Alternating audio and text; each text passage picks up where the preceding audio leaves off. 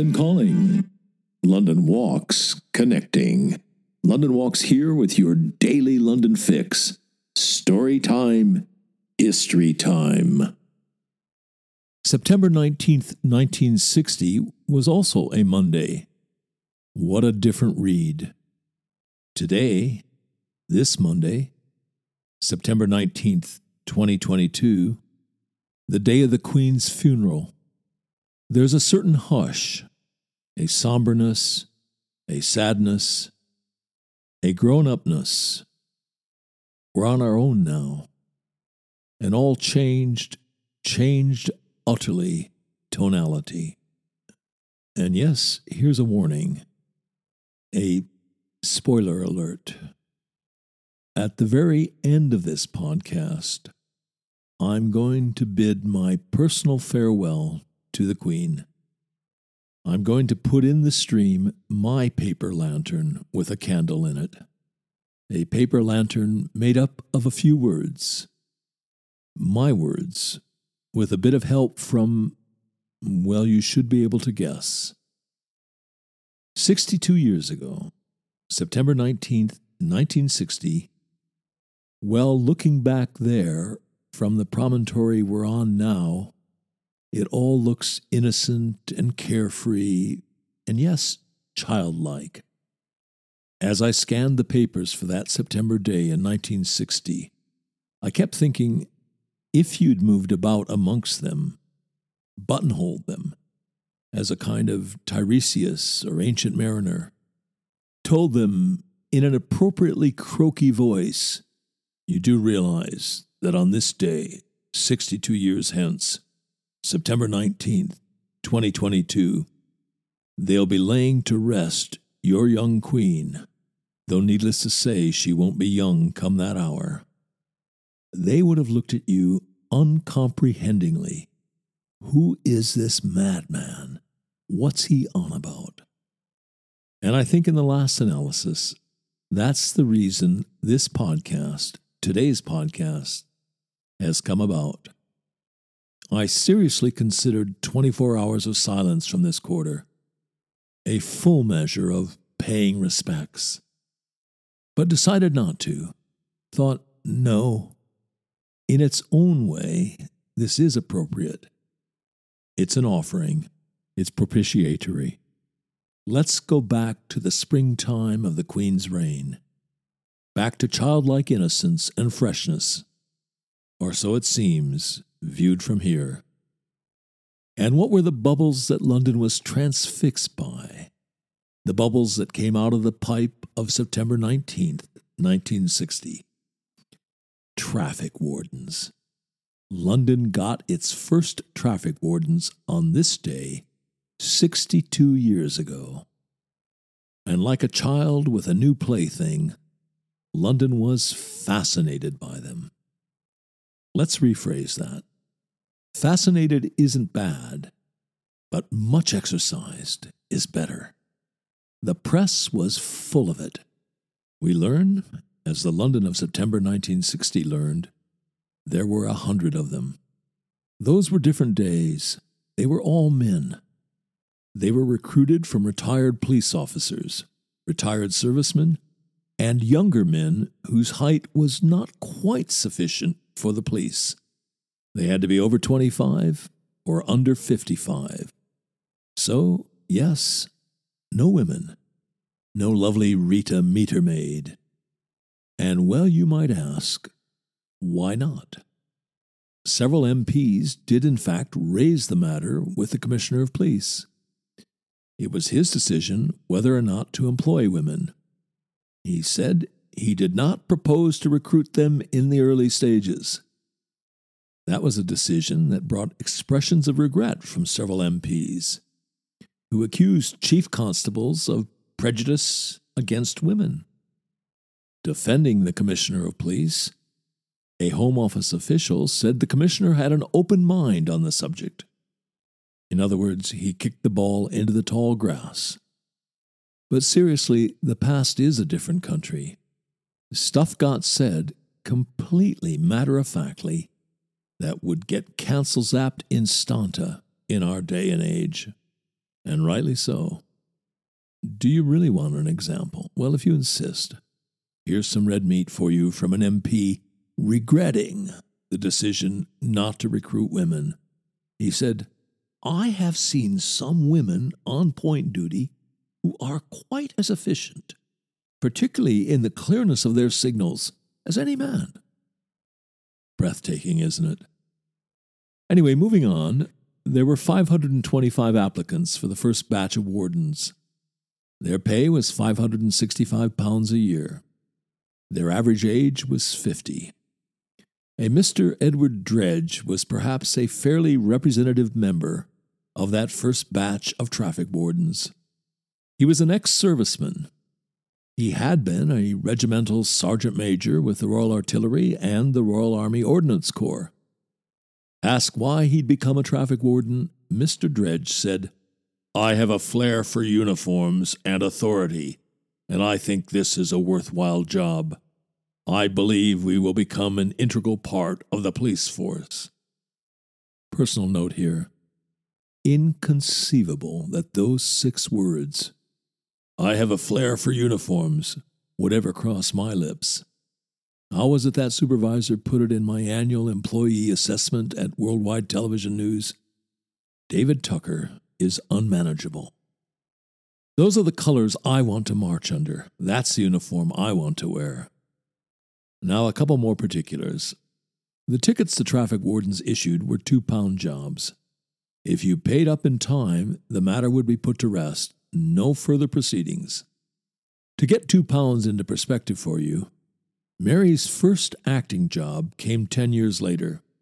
She was in Gone with the Wind at the Theatre Royal, Drury Lane. Played Scarlett O'Hara's little sister.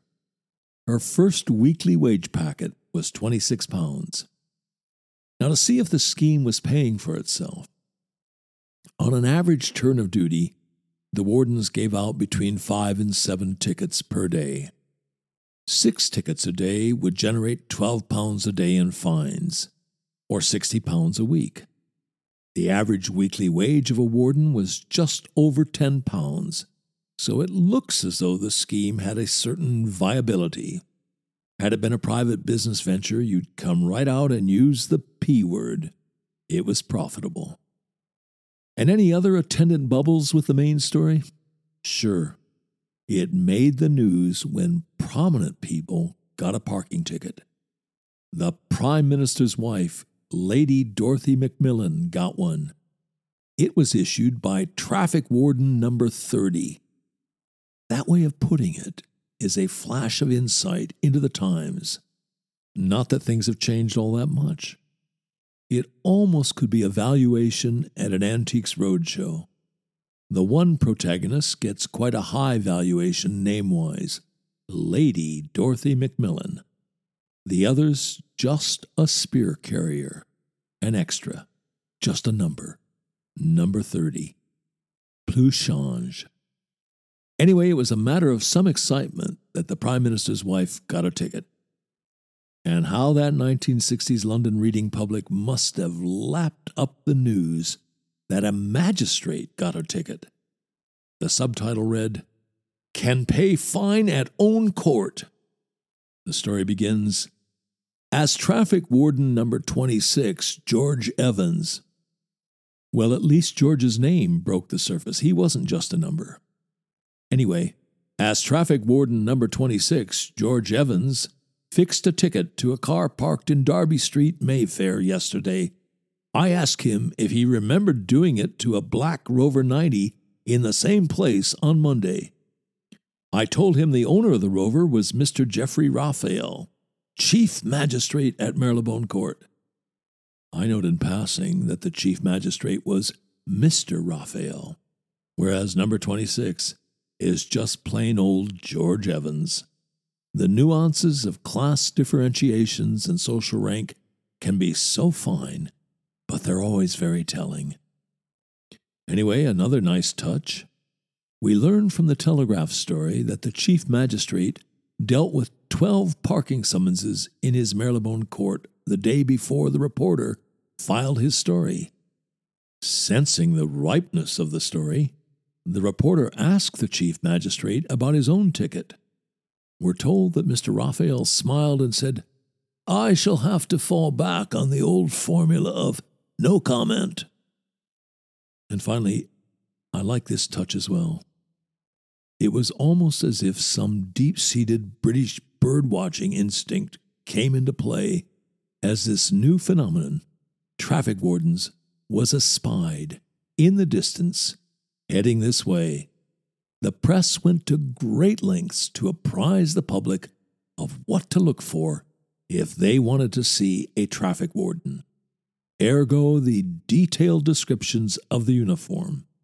This, for example: the uniforms have gilt buttons and traffic warden yellow flashes on the shoulders. This flash will also be used on the band of the peak cap, which has a gilt crown badge.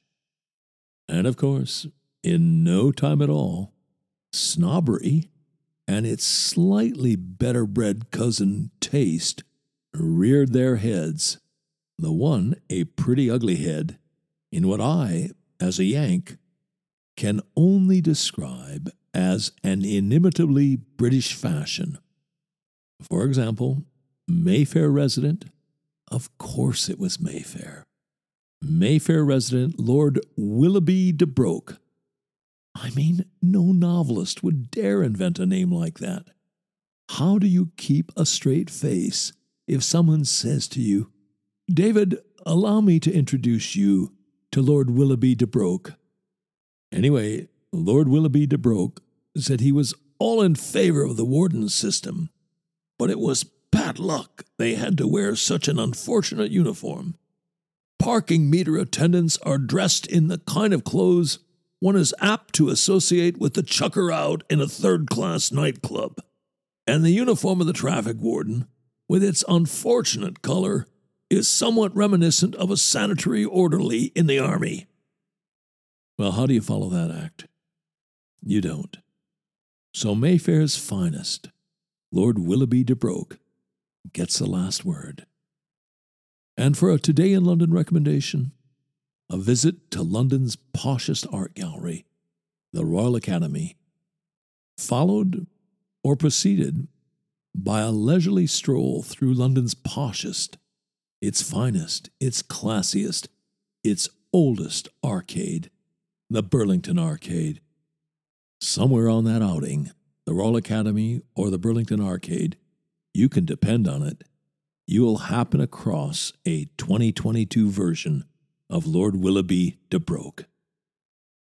You've been listening to the Today in London History podcast, emanating from www.walks.com, home of London Walks, London's signature walking tour company, London's local, time-honored, fiercely independent, family-owned, just the right size walking tour company.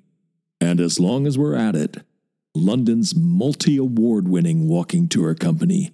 Indeed, London's only award-winning walking tour company. And here's the secret. London Walks is essentially run as a guides cooperative. That's the key to everything.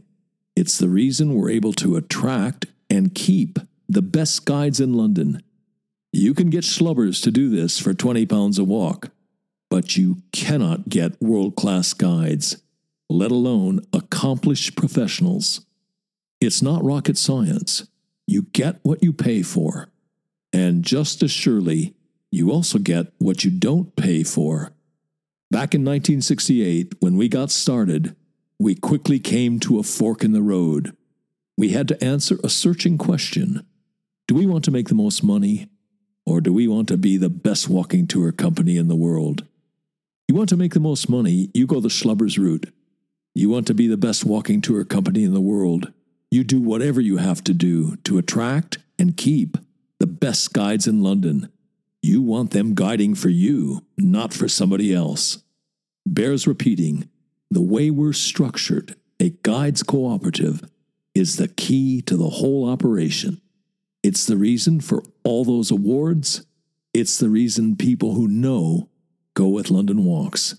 It's the reason we've got a big following, a lively, loyal, discerning following. Quality attracts quality. It's the reason we're able, uniquely, to front our walks with accomplished, in many cases distinguished professionals. Barristers, doctors, geologists, museum curators, archaeologists, historians, criminal defense lawyers, Royal Shakespeare Company actors, a bevy of MVPs, Oscar winners I call them, people who've won the Guide of the Year award. Well, you get the idea. As that travel writer famously put it, if this were a golf tournament, every name on the leaderboard would be a London Walks guide. And as we put it, London Walks guides make the new familiar and the familiar new. And on that agreeable note, come then, let us go forward together on some great London walks. Okay, here's the paper lantern with the candle in it. The paper lantern made of words. Good night, Your Majesty. Farewell, sweet lady. Rest in peace, fellow human being. We are such stuff as dreams are made on, and our little life is rounded with a sleep.